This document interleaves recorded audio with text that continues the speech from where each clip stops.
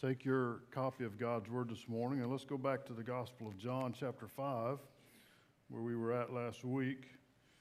I was telling the Bible study class I was working in the Gospel of John on my own, and I thought, well, there's so much good stuff in chapter 5. We're going to go back there again today. So, chapter 5, verse 17 this morning. And I want us to think for a few minutes together about the deity of Christ. You remember last week, if you were here, and good to have you here with us this morning, and those who have joined us online, thank you for being with us. Remember last week in the early part of this chapter, we saw where Jesus was in Jerusalem, and he was by the sheep gate, and around the pool there was a multitude of people who were sick. And Jesus went by there, and there was a man who had been there for 38 years, and he was lame, and Jesus healed him and performed this tremendous act of mercy and grace, and certainly a demonstration of his power as God. He told the man to get up, and the man got up, and he told the man, take your bed and go home. And his bed was just a mat that he had been sitting on. But it caused quite a stir in Jerusalem among the religious leaders because it was a Sabbath day. And the religious leaders were upset with Jesus for not only healing the man, but for telling him to get up and carry his mat, because under the traditions, not under the law of Moses, but under their traditions, it was illegal for him to carry his mat on the Sabbath day and take it home. And if you look back up at verse 16, John tells us, for this reason the Jews persecuted Jesus and sought to kill him because he had done these things on the Sabbath. So let that sink in for a moment. The Jewish leaders, the religious leaders, wanted to kill Jesus for healing a man who had been lame for 38 years and for telling him to take his mat home. That's where religion in that day had come to, the traditions and the laws, legalism. And so in response to that, I love it, and that's why we're going to look at it this morning. Jesus didn't back down or apologize for doing what he did and doing what he was doing. In fact, Jesus went on to say, well, you know, I have a right to do everything that I've done.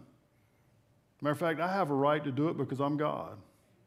I have a right to work on the Sabbath day because the Father works on the Sabbath day, so I work on the Sabbath day because he and I are one. What do you think the religious response to that was? Their heads exploded, okay? You'll see it in a moment. But Jesus basically says to them, you're missing the whole thing because I'm God. Jesus declared his deity, and he declared it in three ways that we're going to look at very quickly this morning. Number one, Jesus declared his deity in that he's equal in nature with God the Father. Equal in nature with God the Father. Number two, he declared his deity in that he's equal in power with God the Father. And then he declared his deity in that he's equal in authority with God the Father. So he covered all the bases. He's equal in nature with God the Father. Why? Because Father, Son, Holy Spirit in the Trinity. He's equal in power with God the Father because he's the creator God. Jesus is the one who created, and he's equal in authority as God. Jesus has all authority. So notice what Jesus said to them beginning of verse 17. He said, I am equal with the Father by nature. But Jesus answered them, my Father has been working until now, and I have been working. Now, again, let me say a word about the Sabbath day and why it was such a big deal and why it was such a big deal to the Jews of that day. You know the creation account in the first couple of chapters of Genesis. After Jesus created in 6 days, he rested on the seventh day. And by the way, I believe in 6 literal days of creation, not periods of time or trying to conform it to match with evolution. But the fact is, God created in 6 literal days, and on the seventh day rested. Now, God did not rest because he was tired. God didn't rest because it just wore him out in, creating the universe. In fact, creating is no big deal for God because if you read the account, he simply spoke it and it happened. There's power in his word. So God didn't create a Sabbath day or a day of rest for him. He did it as a pattern for us. And so he rested on the seventh day. And then, of course, when Israel came out of Egypt and they went in the wilderness and God gave them the law, God said, hey, on the seventh day, we're going to make that day hallowed. We're going to set it apart. And you're going to rest. The animals are going to rest. You're going to rest. And you're going to worship. You're going to come and worship me. And basically, it was for them, it was for us that God created this day of rest. But what had happened? Over time, as sinful men are wont to do, the Jewish leaders, the religious leaders, began to create their own rules, and they began to create traditions. And what they intended to do in the beginning was probably a good intention. They began to create rules to make sure nobody broke the law. And so they would put rules on top of the law to protect people from even getting close to breaking the law. But what happened is those traditions and those rules became codified and they became law. And in many cases, listen, Jesus told them, your laws and your traditions have superseded the very law of God. And you have broken God's laws with your laws. And that was the case here. It was in their eyes illegal, was an infraction of the law of the Sabbath day for the man to pick up his mat and carry it home. It was in their eyes a breaking of the Sabbath for Jesus to exercise his authority and perform a miracle of healing in this man's life.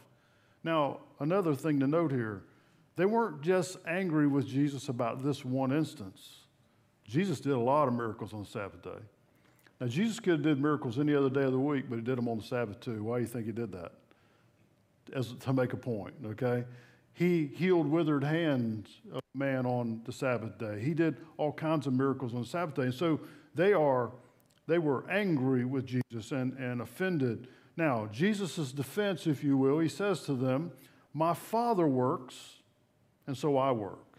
Now, what's he saying there? Number one, he's saying the Father and I are equal, which they get it, trust me. But he also said, look, God the Father works on the Sabbath. He's working. In fact, Jesus could have said, all of them priests in there are working on the Sabbath. They're slaying animals and giving sacrifices. They're working on the Sabbath. Why? Because they're doing good. And they're ministering. And he said, God the Father works on the Sabbath. What does God do on the Sabbath day? Well, he keeps the universe running, doesn't he? I mean, the planets are still spinning and the sun's still shining, and he's holding his universe in his hand, and he's making it function. What other kind of things does God do on the Sabbath day if we were just Jewish and, boy, we can't do anything on the Sabbath day? Well, God the Father sustains life on the Sabbath day, doesn't he? Not only does he sustain life, but he begets life. Last time I checked, women have babies on the Sabbath day. Can't really stop that, can you? God begets life. He sustains life. How about God's grace and mercy? Is it still working on the Sabbath day? Amen. Well, I'm glad it is. I'm glad God doesn't stop his grace and mercy on the Sabbath day. Well, I'm going to take a day off. You're on your own. No, God's actively ministering to the world and caring for us on the Sabbath day. He grants mercy and grace every day of the week, every moment of the day. And so Jesus said, boy, as my Father's working, I'm doing the same thing. I'm ministering in grace. I'm healing and working.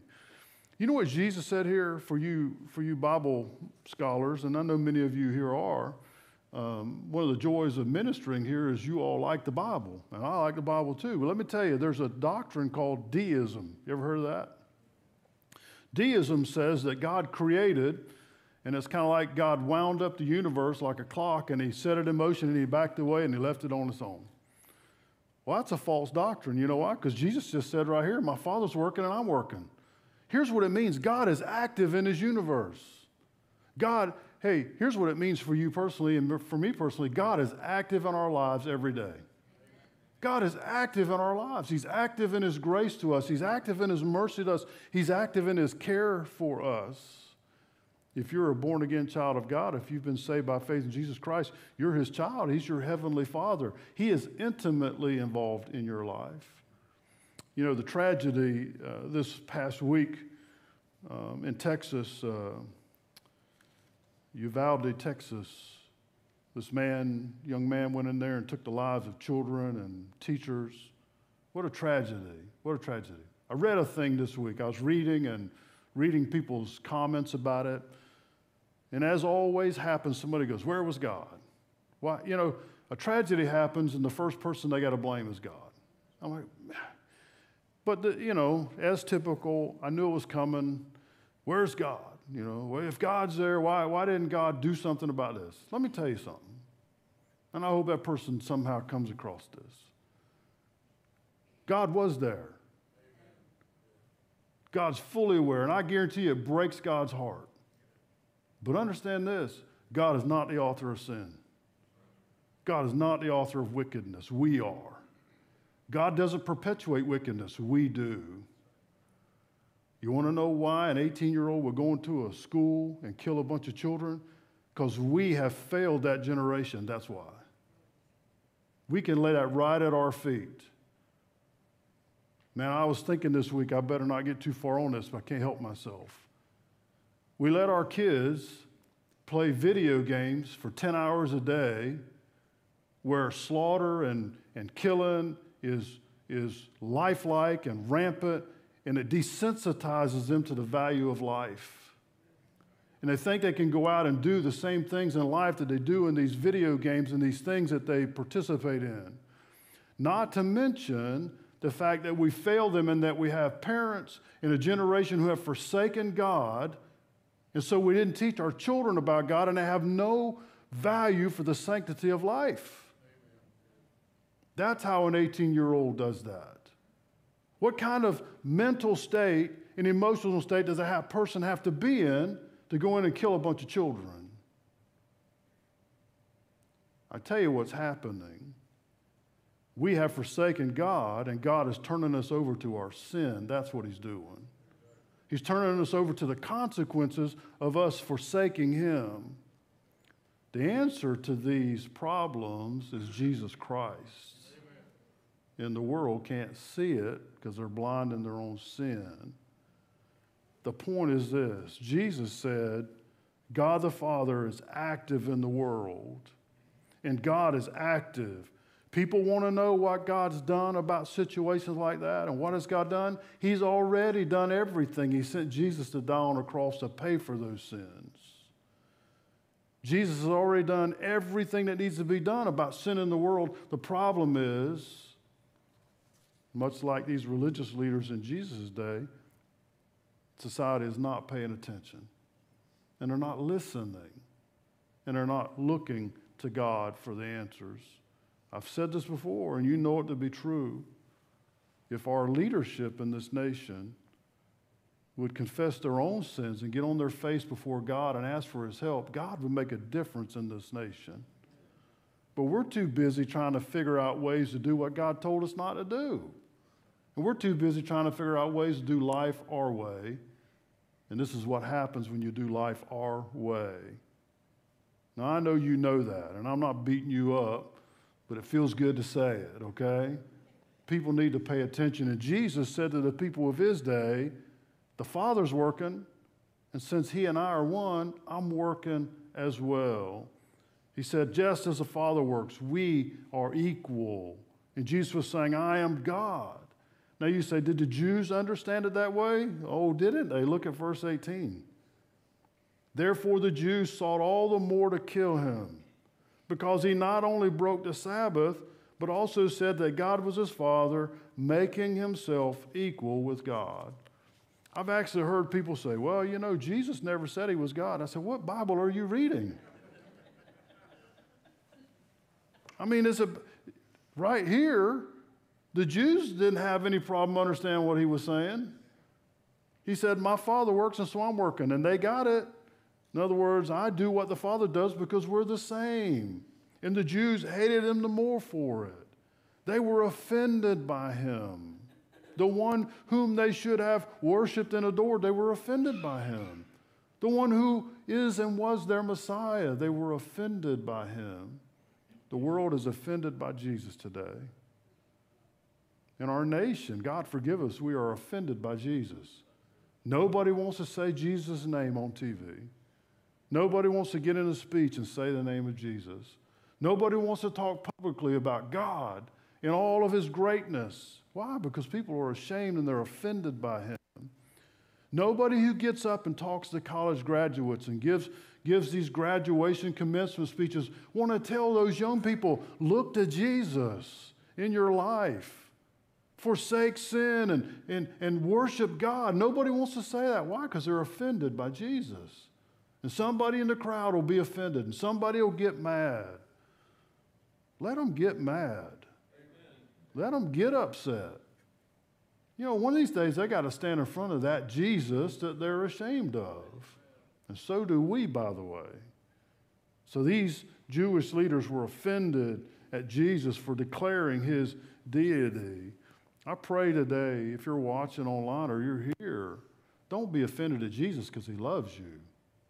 And again, he holds the universe in his hand. He holds your life in his hands. He is God. Now, not only is Jesus equal with the Father by nature, but he's equal with the Father in power. Look at verses 19 to 21. Then Jesus answered and said to them, by the way, stop right there for a minute. Can you imagine in your mind just a minute this conversation? I mean, think about it. These religious leaders have confronted Jesus there in Jerusalem, and they're mad at him and the guy toting the mat. They want to kill both of them, and Jesus begins laying this stuff on them. I mean, can you imagine the looks? Don't you wish you had a video? The looks on their faces and the demeanor of them. Jesus is slaying them here. I mean, man, he's just laying the truth on them, and now he's really going to get them. Look at verse 19. Then Jesus answered and said to them, most assuredly, I say to you, the Son can do nothing of himself but what he sees the Father do. For whatever he does, the Son also does in like manner. In other words, whatever God the Father does, I can do. Whatever God the Father does, I'm doing it. They're all dying. Their heads are exploding right here. They're having a fit. Verse 20. For the Father loves the Son and shows him all things that he himself does. And he will show him greater works than these that you may marvel. Now look at verse 21. For as the Father raises the dead and gives life to them, even so the Son gives life to whom he will. Well, that's powerful. Jesus told them basically three things right here concerning his power being equal with that of the Father. He said, number one, the Father's power and mine is the same. It's the same because I am God. In other words, just as he works and the things he does, I do that. And he goes on to say, he says, look, God has revealed to the Son, secondly, the plan. I know what God's doing because I'm God, because I'm in the Trinity. They had a problem with that. Jesus said, the Father has revealed to me. We are in complete agreement. You see, in eternity past, before the world was ever created, God planned salvation for you and me. And God the Father, God the Son, God the Holy Spirit, one God, expressed in three persons, we're all in complete agreement. In fact, think about this. This is heavy-duty stuff. Before there was anything, before there were angels or cherubim or seraphim, before there was anything, there was God. Now, I don't know how far back that goes. My brain, your brain, you get the little error flag in your mind when you start trying to think of it. There's an error. I don't understand that. The point is, before there was anything, there was God. And you think, well, that must have been kind of lonely. No, not at all. Perfect harmony, Father, Son, Holy Spirit. Perfect fellowship, perfect existence, forever, forever, and ever, and ever, eternity, because he's God. And then God and his deity in the Trinity decided to create. And man, can he create? I mean, we were talking about this yesterday. The beauty of this earth is unbelievable in some places when you look at it, and it's tainted by sin. Think of how beautiful heaven's going to be. Think of how wonderful the creation of God is in its perfection when it's not touched by sin. Jesus is saying here, I know the plan because I was there when it was laid. I know what was going to happen because I was there to make the plan. Now these guys are really dying. Now they're really, because Jesus is saying, I'm eternally God, just like the Father. And then he said, you think you've seen some things. You think this healing of a lame man, you think the healing of the blind and the leper and the withered hand, he said, you think that's impressive. Man, there's greater works to come. He said, you haven't seen anything yet. Man, we could just start right there. Jesus said, I'm going to die, and I'm going to pay for the sin of the whole world, because I'm the only one that can. And in 3 days, I'm coming out of the grave. And I'm going to have victory over sin and death and the grave. and I'm going back to heaven and sit on the throne where I came from to start with. And the church age is coming, and I'm going to save people from all over the world for 2,000 plus years. You have no idea what I'm going to do. And then one day, Jesus coming back, set up his kingdom, set up righteousness, new heaven, new earth, and all of eternity. Jesus said, oh, you hadn't seen power yet. You think you've seen some things, but no, the power of the Father is my power because we're one, we're God. And then Jesus hit it in probably the most outwardly evident prerogative of deity is life. Jesus told them, he said, just as the Father gives life, so I give life. Just as the Father creates, so I create. Just as the Father takes life, so I can take life. You know, there are two kinds of life. There's physical life, and God created all physical life. God created the first man and woman. That drives secular humanists crazy, but you can't change the truth because the truth is the truth. God created us. God gives life. Do you know 3 times in the ministry of Jesus he raised the dead? Think about that for a minute. Jesus told them plainly right here, I'm God.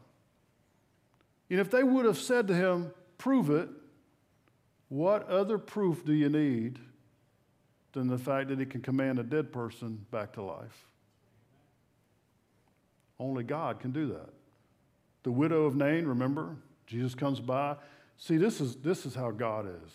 Loving and kind and powerful. Jesus passing by, here's a widow, and her only son's dead, and they're toting him out on the stretcher. It wasn't a stretcher, but you know, you got it. Right? They toting him out. Now, why is that such a sad situation? Because in that day, a widow's got nobody. And if that boy's dead, now she really has nobody to take care of her, right? So what does Jesus do? Tells the guy to get up. Now listen, if you're God, you can do that. And guess what? He got up. Jairus' daughter, 12 years old, leader in Israel, ruler, comes to Jesus and said, my little girl's sick. Now listen, I'm going to tell you something. If you're a daddy and your little girl's sick, you're looking for somebody, you're looking for help. Jairus, I don't know what all his faith was, but he believed Jesus that day. My daughter's sick. You need to come help her. When they get there, she's already dead, right? She'd passed away. Everybody's weeping and wailing, and Jesus said, no big deal. She ain't dead. Y'all go outside. They laughed at him. Jesus took her by the hand, told her to get up. She got up. And then Lazarus, they come to Jesus. Boy, your friend Lazarus, he's sick. Jesus waited on purpose for him to die. They put him in a tomb, been in there a couple, 3 days. Jesus comes back and says, roll that stone away. And the sister said, well, that's not a good idea. He's been in there a few days. We probably shouldn't open that thing. Jesus said, just roll the stone away. They moved the stone. Jesus said, Lazarus, come out of there. Guess what? He come walking out of there all wrapped up in them grave clothes. Listen, that's God. And Jesus said, just as the Father gives life, I can give life. We have life because God gave it to us.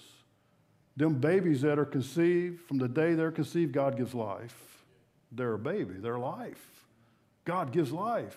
It's his prerogative because he's God. But you know, there's more than physical life. And our greatest need isn't physical life, it's spiritual life. You see, the Bible says that to be separated from God is spiritual death. That's the definition of it. To be separated from our Creator. What separates us from God? Sin. Our sin. Now, we're all born sinners. We're born with a sin nature. Why? Because Adam sinned and he passed that down to us. Our sin separates us from God. That's why Jesus came. Jesus died on the cross to pay for sin so that when we ask him to forgive us, he forgives our sin, removes it from our account, and places on us his righteousness. When Jesus saves us and makes us righteous, we're now acceptable before the Father, and he restores us to a right relationship with God the Father. Jesus gives physical life, and it's Jesus who gives spiritual life. When Jesus said to these guys, I have the same power as God gives life, so I can give life. Yeah, he was talking about physically, but predominantly he's talking about spiritually. You know, there isn't anybody, listen now, we'll look at the last point close. There isn't anybody else in the entire universe that can save a human soul but Jesus. Amen. He's it. He's the only one who can give us life. And I mean real life, not just physical animation, but spiritual life. You know this if you're saved. You know how different your life has been from the day you got saved to now, not just in the physical realm, but the quality of life, the value of life, the purpose of life, the comfort of life, the peace of life. All of that God gives us. You can't get that anywhere else. You can't get that in alcohol. Can't get that in drugs. Can't get that in immorality. Can't get that in partying and enjoy. You can't get that anywhere else in life but in Jesus. He's the only one. So Jesus said, I'm the same as the Father by nature. I'm the same as the Father by power. And finally, he said, I'm the same as the Father by authority. Look at verse 22. Matter of fact, let's read down to verse 30. Look at verse 22. For the Father judges no one, now get this, but has committed all judgment to the Son. Well, that's important. That all should honor the Son just as they honor the Father. He who does not honor the Son does not honor the Father who sent him. Boy, the world needs to understand that, don't they? Man, if you're offended at Jesus, you're offended at the Father. That's a big deal. Verse 24. Jesus said, most assuredly, I say to you, he who hears my word and believes in him who sent me has everlasting life and shall not come into judgment, but has passed from death to life. Now, I hate to pause while I'm reading this, but think about that. Jesus is looking at these guys. They hate him. He sees their heart. They want to kill him. They want to murder him right there. And Jesus looks at them, and I know he said this with love and compassion. Look, whoever believes in the one who sent me and trusts me, man, you're going to have everlasting life. And you won't come under judgment. Look at verse 25. Most assuredly, I say to you, the hour is coming, and now is when the dead will hear the voice of the Son of God, and those who hear will live. For as the Father has life in himself, so he has granted the Son to have life in himself, and has given him authority to execute judgment also, because he is the Son of Man. Pause in verse 27. Son of Man, you see that? You know where that term came from? And you know why they knew it meant the Messiah? Because that's exactly what it's saying. Daniel used it back in Daniel chapter 7. And the Jews took that and knew that that meant the Messiah, the one coming, the Son of Man who would rule. What did Jesus just say right there? I'm the Son of Man. Again, they had no excuse for missing what Jesus was saying. Verse 28. Do not marvel at this, for the hour is coming in which all who are in the grave will hear the voice, or hear his voice, and they'll come forth, those who have done good to the resurrection of life, and those who have done evil to the resurrection of condemnation. I can of myself do nothing. As I hear, I judge, and my judgment is righteous, because I do not seek my own, but the will of the Father who sent me. What an incredible passage. We don't have time to deal with all in detail. Let me give you just a couple of things real quick. Jesus was saying here, I am equal with the Father in authority. And let me just give you two ways he is.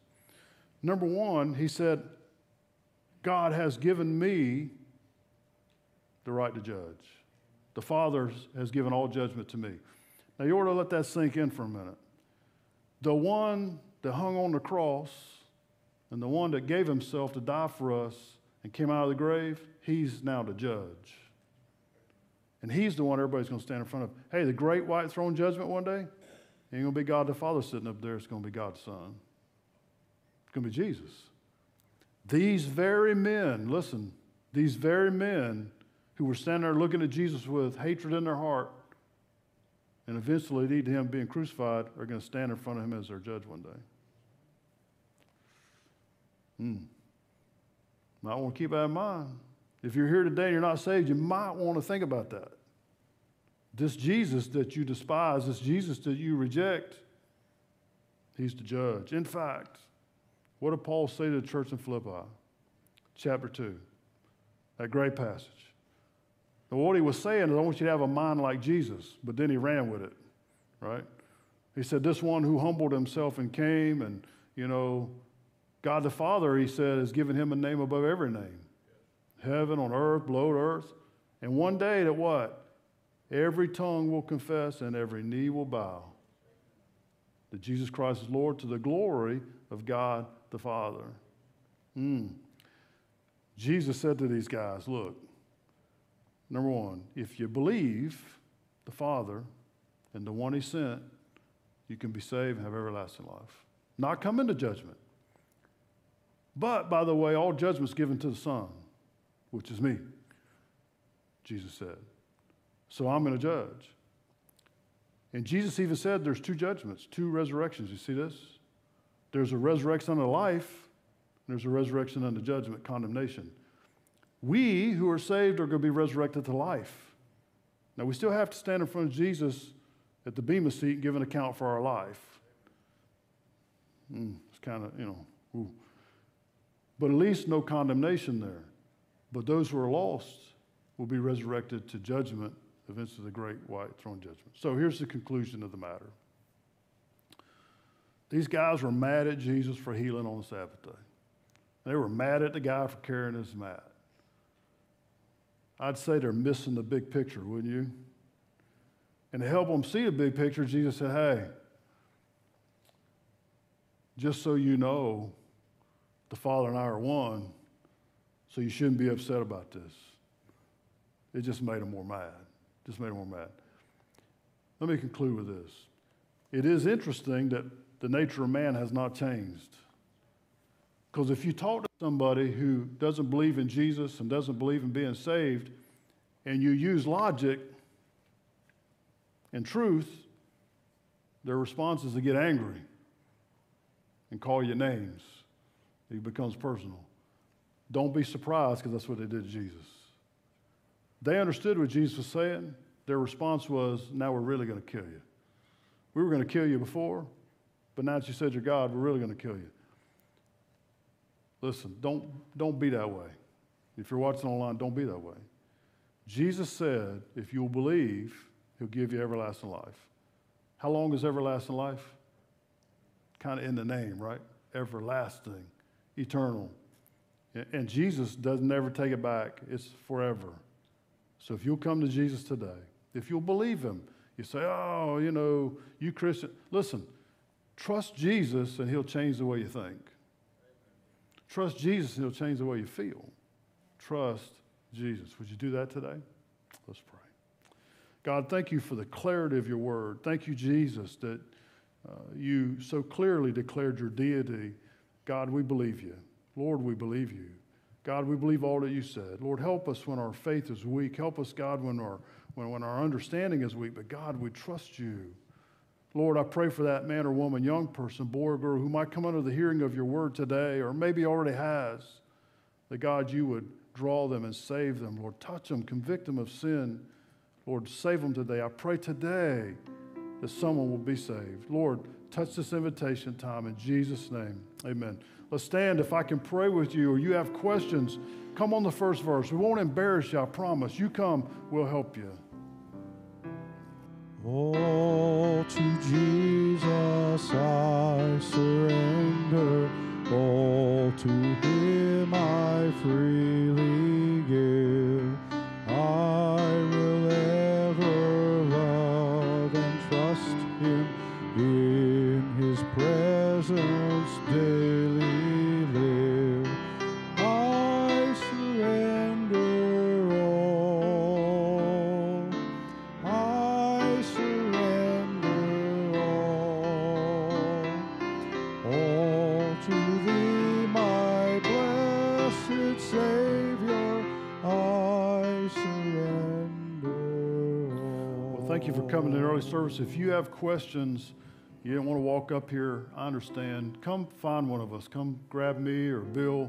We would love to talk to you. If you're watching online and you say, boy, I have questions, would you email us? Just email us. We'll converse with you. We'll help you. I get stuff on Ask the Pastor all the time. And I say again, I invite you to do that. If you have a question, you're not bugging me. It might take me a day or two to get the answer to you, but just send me the email and I will get back to you, I promise. So if you have questions about Jesus, I like talking about Jesus. I like writing about Jesus. You ask me a question about Jesus, you got my attention all day long. So don't feel bad about doing that, okay? Hope you'll come back tonight. Listen, it's been several weeks since we were in our series on Joshua. Remember him? Yeah, Genesis. We're going to do some of that tonight. and it's really good. So I want to invite you back tonight, 6 o'clock. Let's pray. Thank you, Father, for this morning. God, thank you for your people, God, for the joy of being in the family and fellowshipping together. God, if there's someone, Lord, who needs to be saved, I pray you'd save them today. In Jesus' name, amen.